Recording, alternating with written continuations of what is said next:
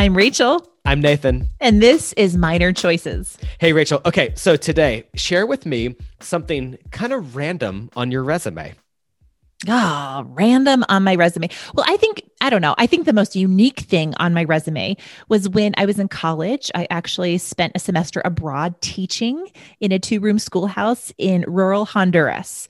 And now I'm not necessarily like fluent in Spanish by any means, but I think having that international experience, and like, if you've been around this podcast for a hot minute, you know that I was an elementary education major in college and went on to teach 5th grade. And so back in, the early 2000s, it was really, really difficult for teachers because there was just a flood of teachers in the school systems. And so it was really hard to find a job. But I think what helped me get to the top of the list was that unique experience that I had that oftentimes the principals were really, really interested in finding out more.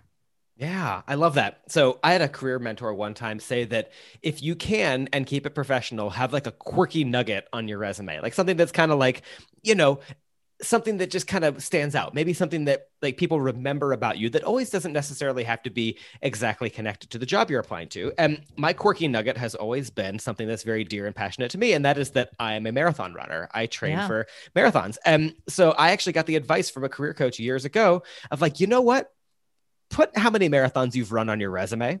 And I was like, wait, what? That has nothing to do with any of the work I do. They were like, yeah, but nobody can argue with the fact that running marathons does not mean you're dedicated. It doesn't mean that you're focused. It doesn't mean that you have drive and ambition. So you know what? Down in that bottom section of your resume where you list some unique and specific skills, just put how many marathons you've run. And I've done it. And multiple times in job interviews, they've been like, oh, you're the marathon guy. And so at the very bottom of my resume, after all of my job, skills, education, it says 21-time marathon finisher.